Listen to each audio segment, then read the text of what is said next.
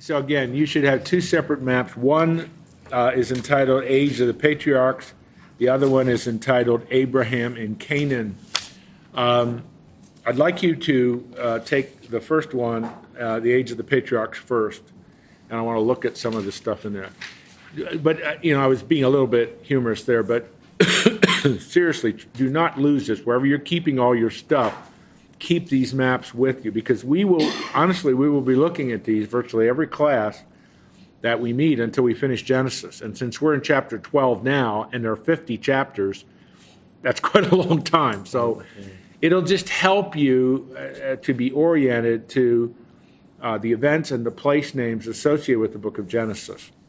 And I might add that everything that is mentioned geographically in the book of Genesis that we are now studying is identifiable. We know where it is, and in most cases, in many of the places I've been to, but in most cases, there are identifiable, clear archaeological discoveries and all kinds of details, artifacts that just validate the truthfulness of what is being stated in the scriptures. Do those two sentences make sense to you?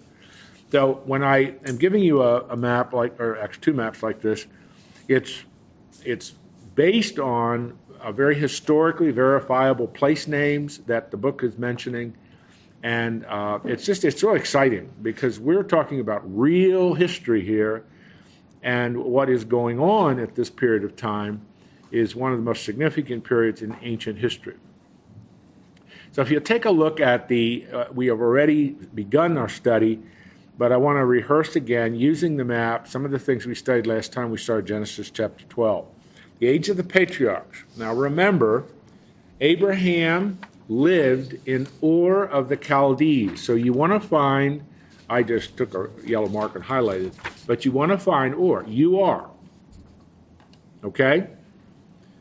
That, it's you are, you should be able to see it. That was where Abraham lived when God spoke to him, and he responded in obedience and left.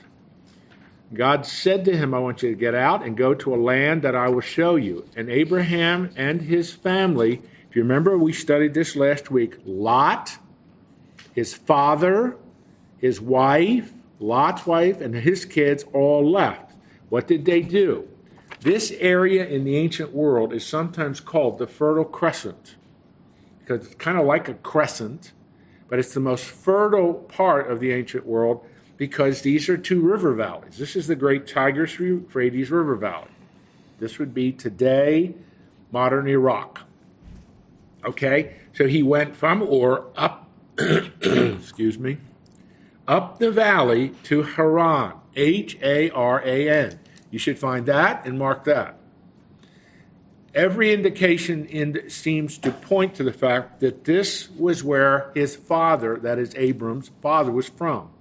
Terah was his name. And so he went back to his homeland. Okay? Can we go back for a minute? Yeah, please. Is that right across from Memphis?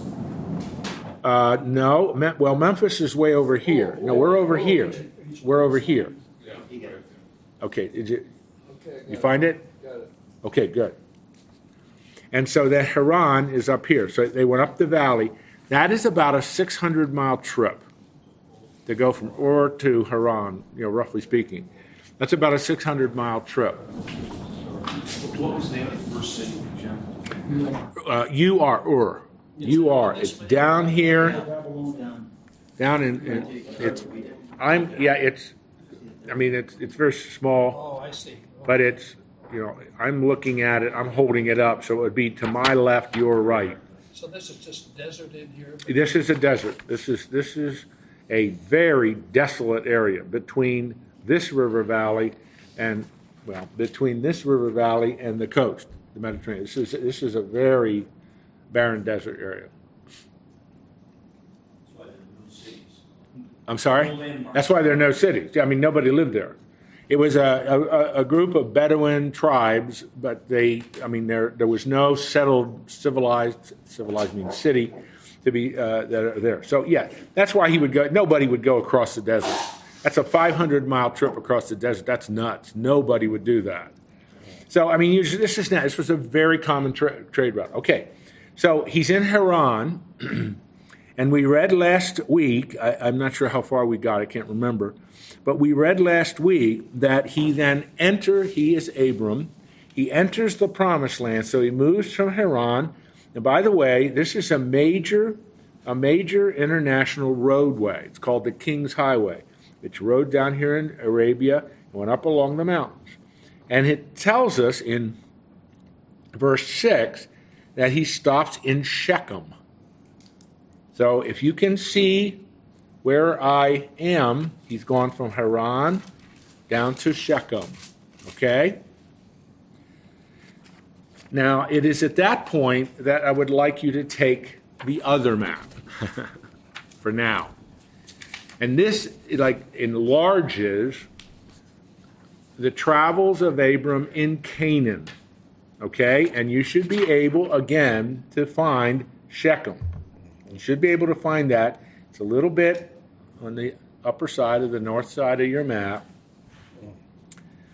And just for now, and you might also just let your eye go down the roadway from Shechem, just go down the south a little bit, and you'll find Bethel. Bethel. That's another important landmark. We'll be getting to that in just a minute. So, as we move into chapter 12, Abram is in Canaan. In obedience to God, he is in Canaan, and that's where we're going to pick up. Okay, now I just wanted to review the geography of this for you, and for the last time I'm going to say it, do not lose these maps. I don't know what I'll do with you if you lose them. Yeah, it's not going to be good. So anyway, but just keep. I mean, Bible study comes alive when you put real geography in real places, and you can understand what is going on. Now, maybe one other very, very quick comment. Abram was born 2166 BC. Abraham lives roughly, I mean, you round off, just always easy to remember it. You just round it off. Abram lives about 2000 BC. I mean, technically he's born in 2166 BC is when he was born, and he dies in 1991 BC. But, I mean, they're hard to remember those exact dates. So just round it off. The easiest way, Abram lives about 2000 BC. And you'll just always remember that. So another way of saying it, Abram lived 4,000 years ago. What was going on 4,000 years ago in the world? There were two major superpowers. The superpower that was associated with, going back to our original map, the superpower that was associated with Mesopotamia, which was Babylon, then Assyria, then back to Babylon. The other major superpower was Egypt. Okay? They're the two superpowers, and it just went back and forth, back and forth. Who was the top dog in the ancient world? And isn't it instructive that Canaan is right in the middle of these two? So where are most of the battles between the Mesopotamian civilizations and Egypt going to be fought? In Canaan. The most fought over piece of real estate in world history is Israel. And when I say Israel, I'm talking about, what you think as the modern geographical, but it's in the ancient world before Abram, it's Canaan. It's this strip of land. It's the most fought over piece of territory in the history of the world. The Jezreel Valley alone, which is Mount Carmel down to the Jordan River, something like 265 battles have been fought in that valley. Such a strategic valley. It's a natural place. But I'm saying all that, see, that's the issue, because the land that God promises to Abram is the bridge of land that connects three continents: Africa, Asia, and Europe. It connects three continents. And it's one of the most valuable pieces of real estate politically and economically in the history of the world.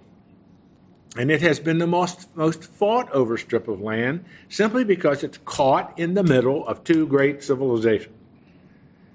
And it will be that way. If you know anything about what happens, they'll fight Egypt, Mesopotamia, and then along comes Persia. And then Persia conquers all this area. And then after Persia, then Alexander the Great and the Greeks conquer this area. And then when the Greeks are done with it, then Rome conquers it. And then when Rome's done with it, Islam conquers it. And then in Islam the Ottoman Empire is dismembered, Britain and France take it. And then finally in 1948, the world declares a homeland for the Jewish people. And so, I mean, it's one of the most fought over pieces of land in world history because of its strategic location. So God says, Abram, I'm going to give you that land. And so the stories, the narratives that are associated with Abram are the narratives and stories of a series of covenant promises God makes to Abram and his descendants. All right, now, we've reviewed the geography, we've reviewed big picture history stuff. Now we're going to go back to the text. Is everybody with me?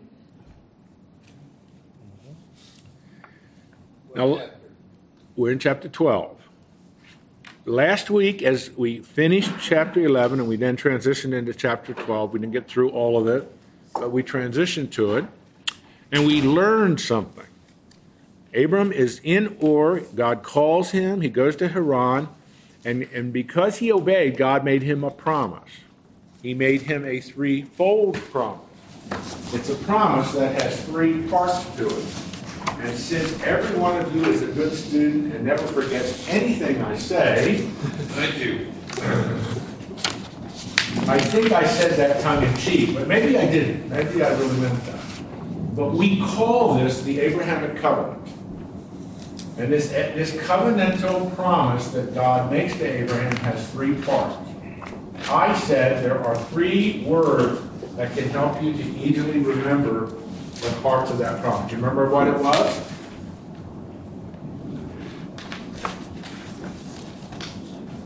Land, nation, and land. seed, and blessing. And God is going to repeat these three promises throughout the rest of the book of Genesis. He's just going to keep repeating it. He's going to repeat it again and again and again to Abraham. And then when Abraham dies, he's going to repeat it again and again to his son Isaac. And then when Isaac dies, he's going to repeat it again and again and again and again to Jacob. And then throughout the Old Testament, the rest of the Old Testament, over and over and over and over and over again, God keeps reminding them of this promise. Abraham, I am going to give you seed, descendants. Out of your loins is going to come an entire nation of people that will be as numerous as the stars in the sky and the sand of the seashore. Abram, I'm going to give you land. He's going to, in the next two chapters, God is going to specifically identify the boundaries of that land. And then thirdly, he says, a blessing. In you, Abram, in you, all of the nations of the world will be blessed. And as we study the rest of God's Word, the other 65 books of the Bible, that blessing is the blessing of salvation. That through Abraham's seed is going to come, through Abraham's descendants, is going to come a Savior. And that begins to narrow down. As you leave the Old Testament, we learn from that line of Abram is a line that's a royal line. It's the line of David. And who is the descendant of David? Jesus the Christ. So this is, again, one of the Abrahamic covenant is one of the unifying themes of the Bible.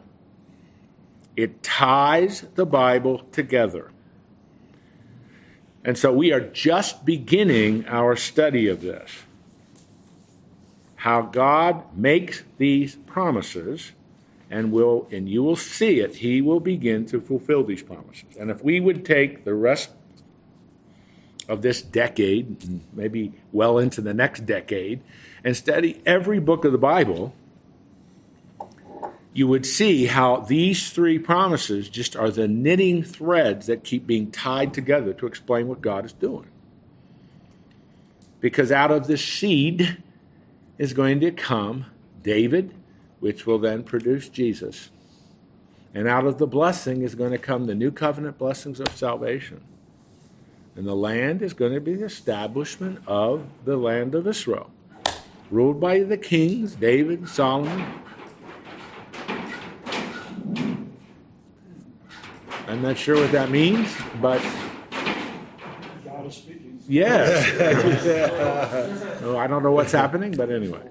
So you're gonna hear me repeat this dozens and dozens and dozens of times in our study in the months ahead. It's going to take us quite a long time to get through the book of Genesis. We've got 11 chapters down. We're in chapter 12, right in the middle of it. So we only have just a few more chapters to go to get to chapter 50. Could Fred send us color copies of these? Color? I would be happy to do that. I'll tell you, because I'm getting old, one of you had better email me and remind me to do that. All right, okay. Because in my old age, I have a tendency to forget things. Are you saying color? You have color copies? Well, I can send electronically. Yeah. I can send you an electronic copy that is color. Because the original, this is color. Yeah, okay. The original, this is color. You want me to send you an email reminding you? And Joe, you better send Woody a reminder so Woody can remind about 4 other people here. I'm being a little bit, honestly, it is really true. And part of it is I'm busy with a lot of things, but if I don't write it down or somebody says, I'll forget. I'll commit to doing something and I forget. So Clutter. maybe that's what it is, the clutter. There's too much going on. Yeah, that's it.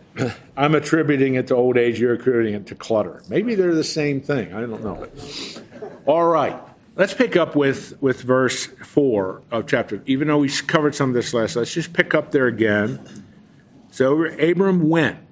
What does it mean, went? He went from Ur of the Chaldees up to Haran.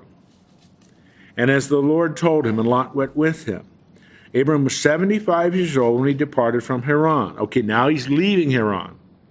Abraham took Sarai, his wife, and Lot, his brother's son, and all their possessions that they had gathered, and the people that they had acquired in Haran.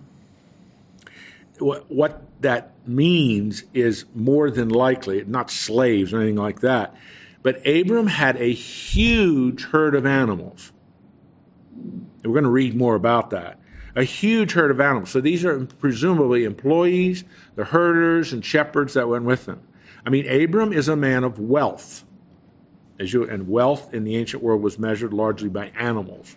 He's a nomad. He is not a farmer. He's not settling down and farming. His wealth is in animals. So it goes on and says, and they set out to go to the land of Canaan. When they came to the land of Canaan, Abram passed through the land to the place at Shechem, to the oak of Moreh. The oak of Moreh is just a grove of trees. The importance is Shechem. I pointed that out on your map. Now, I should say, this is really important just for historical information, that throughout this area, and that's what he followed, this is an international roadway. It's called the King's Highway.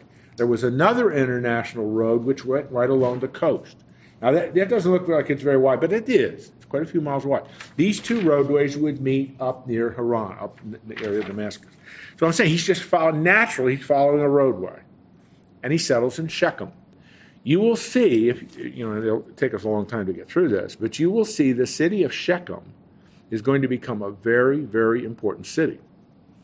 Shechem is in the middle. It's a little town, a little community, a little village, a little city, right in the middle of 2 mountains, Mount Gerizim and Mount Ebal. I don't know if you recognize that, but Mount Gerizim is going to become one of the great centers of the Samaritan people much later in history. Jesus will talk to a Samaritan woman right at the base of Mount Gerizim. I'm telling you, I'm giving you too much information. I think I've lost you. But Shechem is going to become a very, very, very important town. And that's the first place that he settles. Now notice what he does. At that time, the Canaanites were in the land. That's just reminding us and reminding Abram, this land at this point, it belongs to Canaanites. Then the Lord appeared to Abram and said, to your offspring, I will give you this land. There's that land promise. So he built there an altar to the Lord who had appeared to him. First example of Abram voluntarily, willfully worshiping God. God is revealing himself to him. He is responding in faith, and he's responding in worship. The importance of Abram is he is a man of faith. It is extraordinary what this man is doing. He is responding to God in faith. Verse 8, from there he moved to the hill country on the east of Bethel and pitched his tent, Bethel on the west and Ai on the east. If you go to your map, Abram in Canaan, you should be able to find Shechem and just let your eye go south, let your eye go down to the map, and you will see Ai on one side, Bethel on the other side, and right in the middle is where he pitches his tent. What does that mean? He's a nomad, so this is where he temporarily settles. He's not going to stay there, but he's going to settle. And tells us again, there he built an altar to the Lord and called upon the name of the Lord. What is this telling? It's just telling us, here's a man obeying what God wants him to do, moving through Canaan, and building a series of altars as he moves. You find that? You find Ai and Bethel? Yeah, use the Abram and Canaan now. All right, is everybody with me? All right.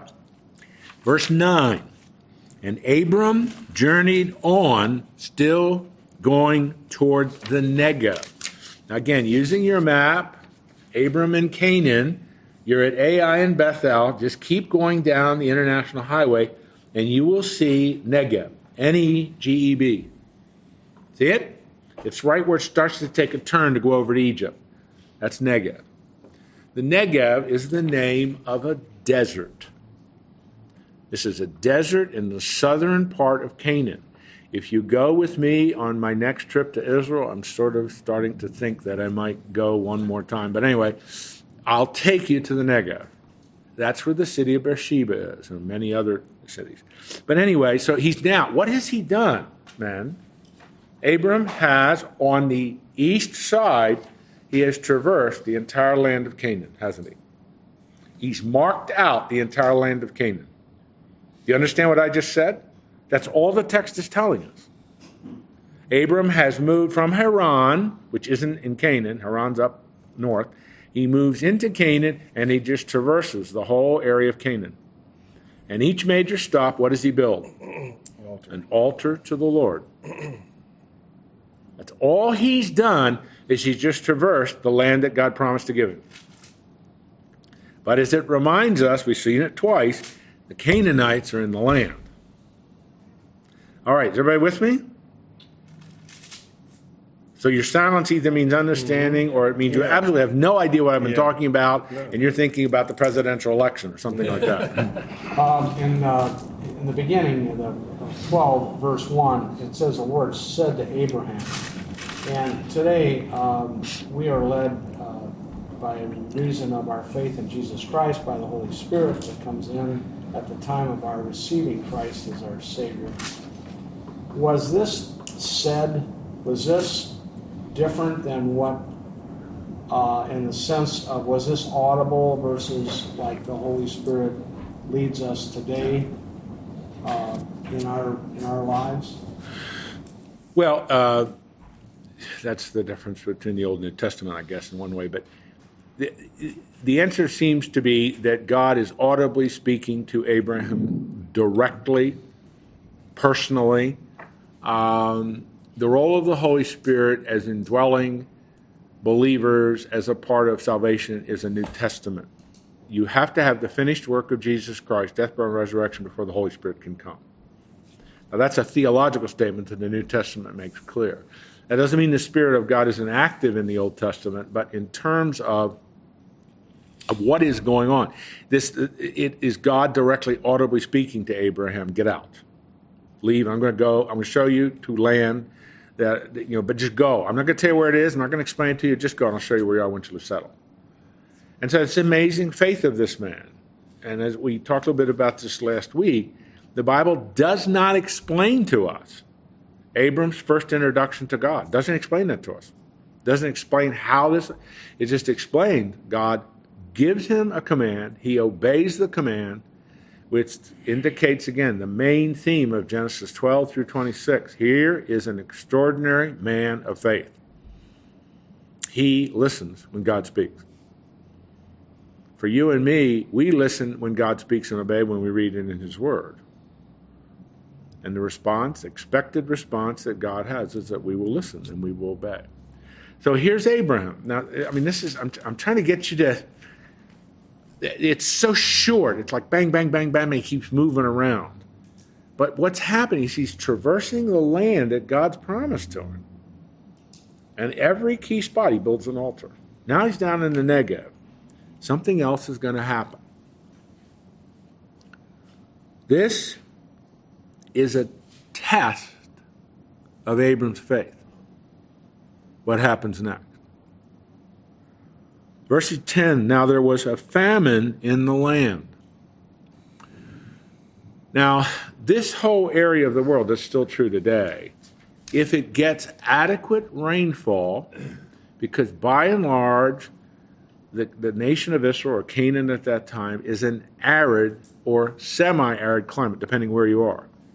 It is very dependent on good rains in the winter, which would be from about November till February. If they do not get good rains in the winter, then the rest of the year, it's extremely dry. And you have a series of years where you don't get good winter rains, you're going to have a drought and you're going to have a famine. Israel just got over one of those. The last 2 times I was in Israel, they had gotten abundant rains. The Sea of Galilee was high. Everything was lush. 3 or 4 years previous to that, I had been there every year. They were in a drought. The Sea of Galilee kept shrinking. It kept getting smaller and smaller and smaller and smaller because they weren't getting good winter rains.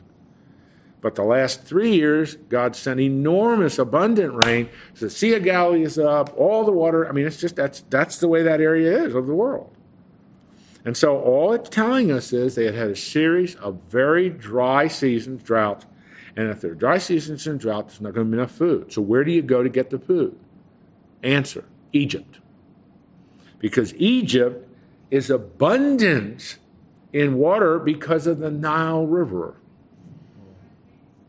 Then Egypt is not dependent on rain because Egypt is a desert, except for one thing.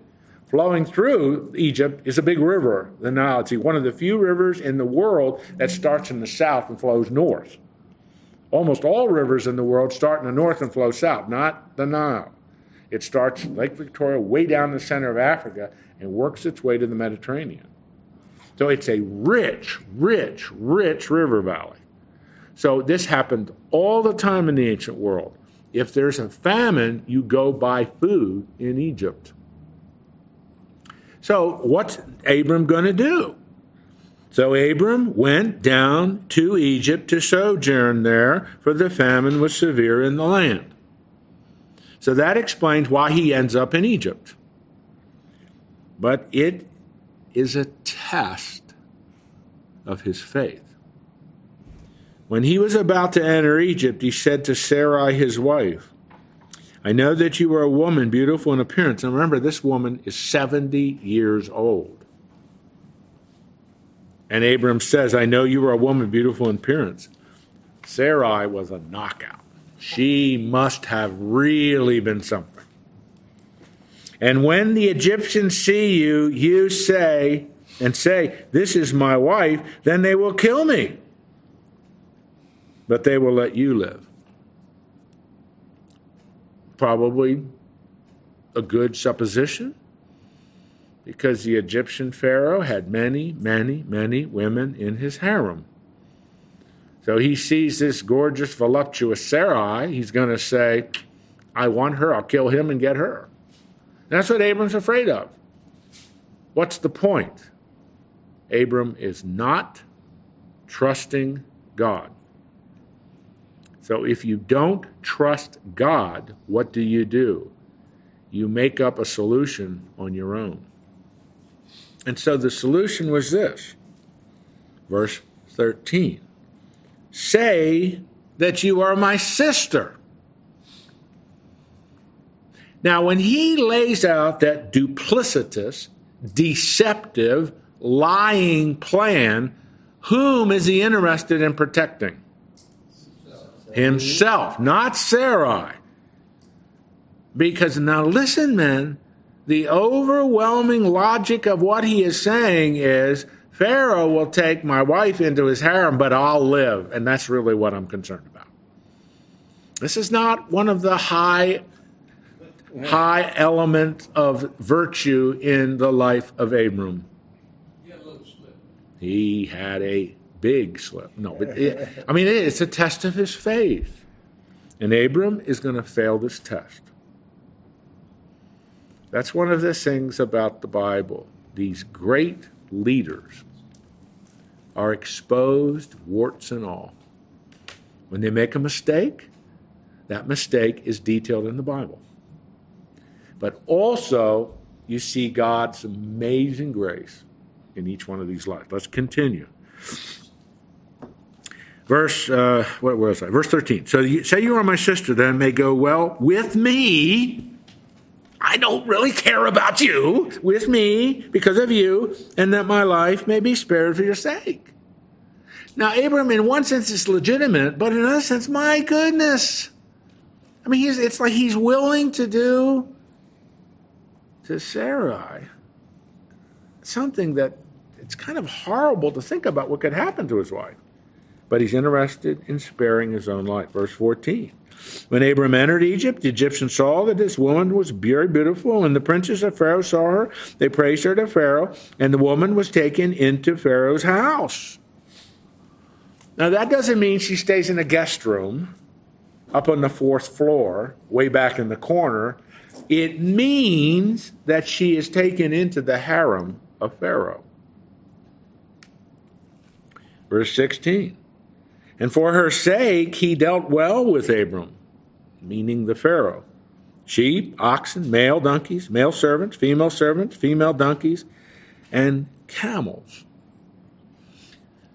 That's really significant because the critics of the Bible used to say, here's the reason why the Bible lies. 2000 BC, there were no camels, no domesticated camels. It's been really interesting in the last decade. They have found several examples, both in terms of written literature, in terms of artifacts, and in terms of things on the Egyptian walls that show camels were domesticated by this time. And that's a minor point. You probably don't even know what I'm talking about. But the Bible has been proven. People were saying, it's not, it can't possibly be true. They're not. Yes, there were. We know with absolute certainty that there were domesticated camels used for work. So what are you seeing in verse 16? Despite Abram's duplicity, God is making Abram an even more wealthy man.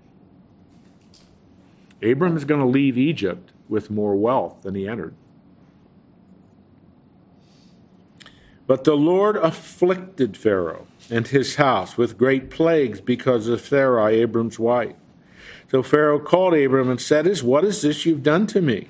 Why did you not tell me she was your wife? Why did you say she's my sister so that I took her for my wife? Now then, here is your wife. Take her and go. And Pharaoh gave men orders concerning him, and they sent him away with his wife and all that he had. Pharaoh throws Abram out of Egypt. Why? He had been deceived, and he had been living with a man's wife and not a sister. Is that why he threw him out? Yeah. Is there anything else you can think that might cause Pharaoh to get Abram out of his household and out of his country?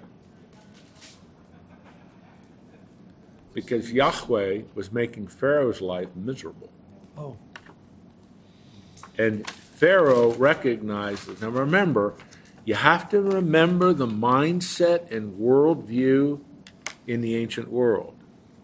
The Egyptians were just like the Mesopotamian. The Egyptians believed in a world filled with gods. And if you didn't treat the gods correctly, they would make your life miserable. So Pharaoh is saying, my life is miserable because of Abram's God. He lied to me, and he's protecting him. So I can't kill him without getting more plagues. So the only thing I can do is get him out. Throw him out of Egypt. Which is a precursor, a foreshadowing of what will happen in the next 400 years. So Pharaoh figured out Yes. that Abraham had lied to him. Yes. How did he figure that out? Well, the text doesn't tell us two possibilities. Either, remember how they're thinking. A world filled with gods, the God of Abraham. Pharaoh's just concluded, he lied to me. Or Abram told him he lied to him. There are only two possibilities. But it's really instructive because, again, the only way to make sense of it, I don't mean to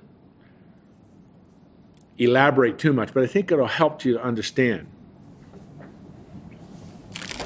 The ancient Egyptians believed, and this is the hieroglyphic word they used, a world of Ma'at. That's the Hebrew, or that's the Egyptian word they use, Ma'at. A world of order, a world of predictability. Now, part of that was reinforced by the Nile, because they had figured out exactly, they could determine to the day when the Nile would flood each year. It was a very orderly world, a very predictable world. And that's how and they said the Pharaoh's job is to keep everything orderly. The Pharaoh was a god. He was an incarnate god. He was the incarnation of Osiris and several other gods. And so that was Pharaoh's job. And when things are not orderly and things are out of control, what does that mean? The gods are angry. So we have got to figure out why the gods are angry and correct that, and it'll be back to a world of order. That's what Pharaoh is saying. The Bible doesn't tell us what the plagues were, whether it was sickness. We just don't know. But it was making Pharaoh and his court and his life miserable. So what's he said? What's changed? Abram's here. His wife's in my harem. Something's going on here. I got to figure it out. And he either confronted Abram and he told him, or he just figured it out. You lied to me. That's not your sister, that's your wife. And because it is that kind of a world, the worst thing I could do is kill Abram, because then his gods will make my life even more miserable, so I'm going to kick him out. That is the logic of the Egyptian worldview, 2000 BC. And so he kicks him out of Egypt. But he had given him a lot of animals to have Sarai in his harem. And he says, okay, leave with all your animals. Just get out of here. Now, isn't that interesting? 430 years later, that is exactly what will happen. The Israelites will have multiplied into a great nation. They'll live in Goshen, and they'll be the slaves of Pharaoh. And Moses comes on the scene and says, let my people go. And the Pharaoh says, no way, I'm letting them go. And so what did the 10 plagues in Exodus chapter 7 through Exodus chapter 11, what did they do? They upset the world of Ma'at in Egypt. And finally, when God kills the firstborn, the 10th and final plague, Pharaoh says, go and take all the wealth with you. And the text says they plunder the wealth of Egypt. So it's interesting. What happened to Abram is a foreshadowing of what will happen to the nation 430 years later. This is amazing. Abraham failed the test, but God still chose to bless him. Abram leaves Egypt even a wealthier man. Yes. Daryl. Been sharing, I can't help but realize also that this information was written and given to Moses to write down. That's right. And Moses had this, and whenever God's revealing it to him, and I'd like you, if you can, elaborate a little bit about how Moses kept all the things straight. Because, all these places where he stopped and what he did at each spot, and God could give that to him. Well, there are two things, of course. One is the supernatural, divine explanation. This is written under the inspiration of the Holy Spirit. So the Holy Spirit's preserving it, it's historically accurate, and so on. But the second thing, we know this absolutely, too. What the phrase that we sometimes use is there's an oral tradition. In other words, all of these stories of the patriarch were told and retold and retold and retold generation. We're talking about 400 years, basically. When Moses writes this down, it's about 400 years after Abram, okay? 450 years, he begins to write it down. And so it is that oral tradition that then Moses begins to take and starts to write it down, but it's all under the inspiration of the Spirit. And we must assume also the revelation of the Spirit, giving him probably Genesis 1 through 11 particularly. That's part of the oral tradition. There were lots of those. We have some of those records, actually, extra-biblically. But this is written under the inspiration of the Holy Spirit, then, providing the accuracy of all the details that we can then verify. Honestly, it is amazing how much of this is verified extra-biblically. You know what I mean by extra-biblically, outside of the Bible, both in place names and some of the events that are associated. It was not unusual. The kinds of thing that happened to Sarai and Abram was not unusual in Pharaoh's court. Families, because of the famine, they go down to Egypt to get food, and it was not unusual for Pharaoh's people to see a very attractive woman. She's a good candidate for the court. We have a lot of examples of that. But Pharaoh is playing with the holy line through which Messiah will come. So, Sarai, being in the harem of Pharaoh, is a threat to that line. So God has got to preserve that. And so the inference we can draw is Pharaoh never took Sarai to bed. That's the inference we should draw. God protected that. And the purity of the line was maintained.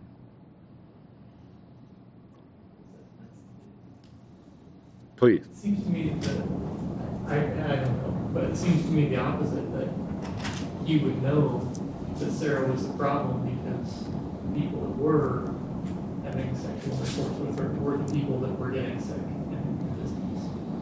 And that's what went. That's probably... It would not have taken, I don't think, because of his advisors and the people to figure out what the problem was. I think you're right. But obviously when Pharaoh confronts Abram, he doesn't say, no, she's my sister. No, you're right, she's my wife. Get out of here. I don't want you in, and kicks him out of the country. You know, it's going to be really interesting. You'll see the same things are going to come up with some of Abram's son, his son, and his grandson. They're going to do the same kind of thing. But that's chapters ahead. All right, next chapter. Man, at the rate we're going, we'll be done with Genesis in 2024. So, Amen. Yeah, well, I don't know about Question. Please. That's 450 years where the Israelites Are in Egypt. Mm-hmm. Yeah. So they were already there, a lot of them, or a few of them, when Abram came. No, you mean what we just read? Yeah. No. Abram is the only Jew. Isaac hasn't even been born yet. So the Hebrew people they don't exist yet. The Hebrew people, the Jewish people, whatever you want to call them, they will come from Abraham. Abraham and Sarah give birth to Isaac, who then give birth to Jacob, who then gives birth to 12 sons, and the 12 sons become the origin of the Israeli nation. 12 tribal groups and clans. Well, then Joseph went back to Egypt. That's correct. Correct. One of the sons of Jacob. Because of the famine. That's correct. Well, actually, Joseph will end up in Egypt because his brothers sell him into slavery. Yeah. That's how he ends up in Egypt. Yeah. But then Jacob and his clan come down to Egypt, again, because of a famine. And they were Jews that came. That's correct. They are the 12 sons of Jacob. Jacob and his 12 sons all end up in Egypt. And that's where the nation is born. I mean, 70, that's how Genesis ends. 70 people, all of the clan of Jacob, his 12 sons and their wives, etc., they all moved to the Nile Delta, Goshen. And that's where the nation of Israel will be born. And over a 430-year period, there'll be a population explosion. They will go from 70 to 2 million in 430 years. But that's Exodus.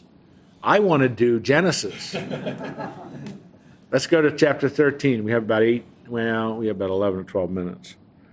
So Abram went up from Egypt, he and his wife and all that he had, and Lot with him, into the Negev. So they go back to the desert, back to the Negev, and you know where that is. I gave you a suggestion. There's no doubt they would have followed this route to Egypt. It's the main road. We have remnants of that. We found it. And they settle in here. They would have been very close to Memphis. It's not Memphis, Tennessee. Memphis was where the Pharaoh's court was. And it's Moses, when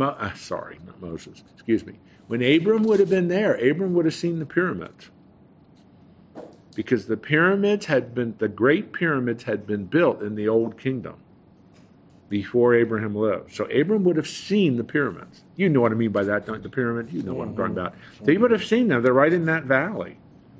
So Abram would have seen the greatness of Egypt. But he doesn't. He goes back. He's kicked out, so he goes back to the Negev. Okay, now that should be familiar to you. Now verse 2, now Abram was very rich in livestock and silver and in gold. Where did he get that?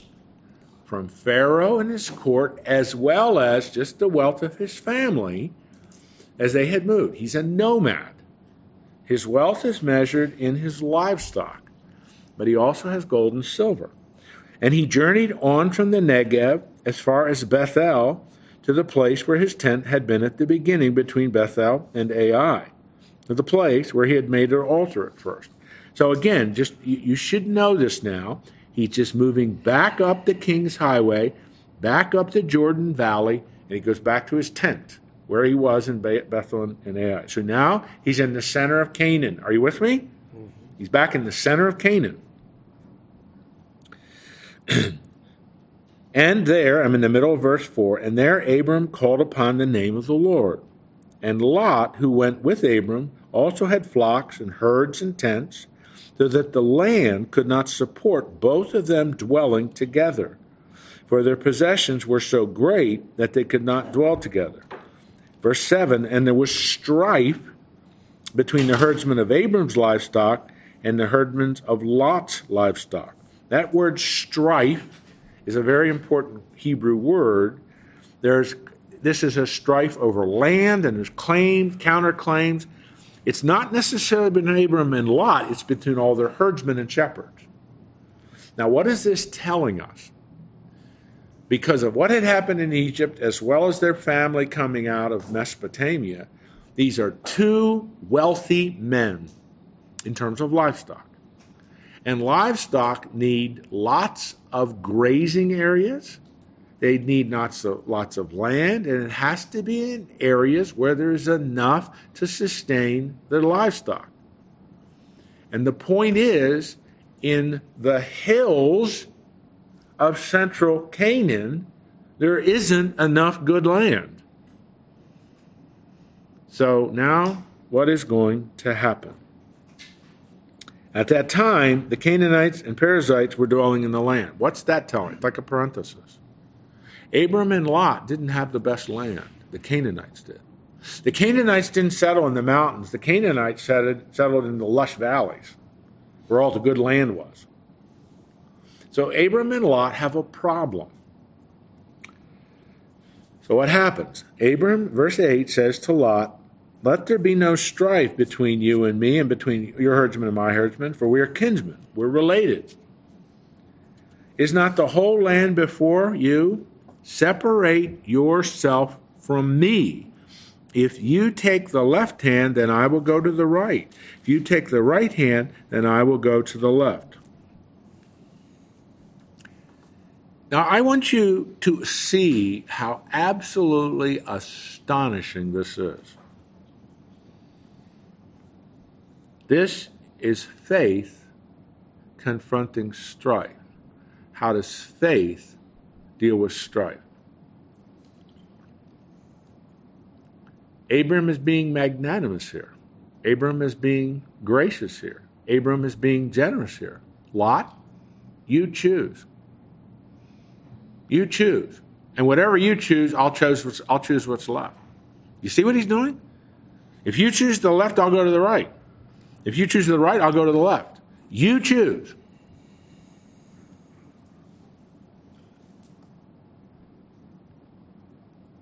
Verse 10. Yeah. That's his faith in God. Not that he would end up with the best, but that he would be generous by reason of his faith, regardless of how it came. Trusting that God will take care of him. But as you'll see in just a minute, he may have had a sneaking suspicion what Lot would choose. Please look at verse 10. And Lot lifted up his eyes, saw that the Jordan Valley was well watered everywhere, like the Garden of Eden, like the land of Egypt in the direction of Zoar. Parenthesis, this was before the Lord destroyed Sodom and Gomorrah. Why is Moses telling us this? Lot chooses what looks the best. And did you notice the language? Lot lifted up his eyes, saw, and took. What does that remind you of? Genesis chapter 3. That's exactly what we're supposed to think. And because it mentions like the garden of the Lord, what motivated the deceptiveness of Satan that Eve chooses is what's motivating Lot. What looks good always isn't the best. Lot is looking, and this is really true. I mean, maybe you can find this on your map. Here's it's in a little box. Bethel and Ai. That's where this is the conflict between Abram and Lot. This is a hill area. This is high. This is fairly high. This is in the hills of, today we call it the hills of Samaria, but it's the hills right along the Jordan River. And so Lot is standing and he looks at the Jordan Valley, which today it's rich, it's lush, it's good rainfall, etc. He looks like, well, obviously I'm going to choose that. If you give me a choice, I'm going to choose that. And Abram had said, whatever you choose, I'll choose the other. That means Abram is going to choose the land that God promised him. He's going to choose Canaan. So Abram says, all right, if you choose that, then I'll choose what's left. And that's exactly what happened. So verse 11 says, so Lot chose for himself all the Jordan Valley, and Lot journeyed east. And they separated. So Lot goes east and goes into the Jordan Valley. Canaan, in verse 12, is where Abram settled. While Lot settled among the cities of the valley and moved his tent as far as Sodom. Now, you'll see it on your map. It is probably true that Sodom is the very southern end of the Dead Sea. And you'll see in a little box there on the right of your map, right above the Syro-Arabian desert, little box that says the possible location of Sodom, Gomorrah, Adnah, and Zeboim. They're little towns and cities we're going to start reading about in just a minute. So Abraham looks at that and says, okay, you chose the Jordan Valley. I will just choose Canaan. And verse 13 introduces us to an important thought. Now, the men of Sodom were wicked, great sinners against the Lord. What looks the best may not be the best. So all Moses is doing, because see, Moses knows where this is all headed, and he writes it down under the inspiration of the Spirit, but he says, just a reminder, this is where Sodom is. Just a reminder that people that live there are not God-honoring.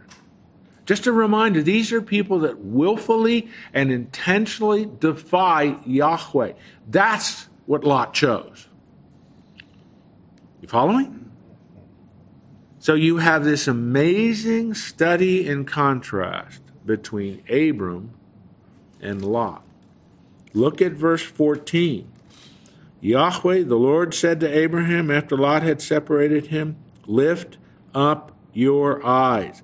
Let your eye go from verse 14 up to verse 10. Lot lifted up his eyes. God says to Abram in verse 14, lift up your eyes. It's exactly the same language. Where the one, it's active. He is lifting up his eyes. In verse 14, it's command. Abram, you lift up your eyes. Look from the place where you are. Look north, look south, look east, look west. For this is the land I will give to you and to your offspring forever. I will make your offspring as the dust of the earth, so that one can count the dust of the earth. There your offspring will be. What has God just summarized? Hint. Look at the board. He just summarized the covenant. He just summarized. Abram, I want to remind you of the promise I made to you. Abram, you chose wisely because you chose to stay in the land that I promised you. And Abram, your choice is a choice of faith. I will honor that choice. I want to remind you of the promise I made. This is the land I'll give you. As far as you can see in every direction, that's the land I'm going to give you and your offspring. And your offspring will be as numerous. It's hyperbole. It's exaggerated language. Like the dust. If you can count the dust, then you can count the offsprings of Abraham. All right, I'm out of time. Verse 17, do it again. Walk all the land, because that's what I'm going to give you. Now listen, I've got to quit. Reminder, next week I'm not going to be here. You can gather and you can have a wonderful time, but I'm not going to be here. So we'll see you. I'll see you in 2 weeks.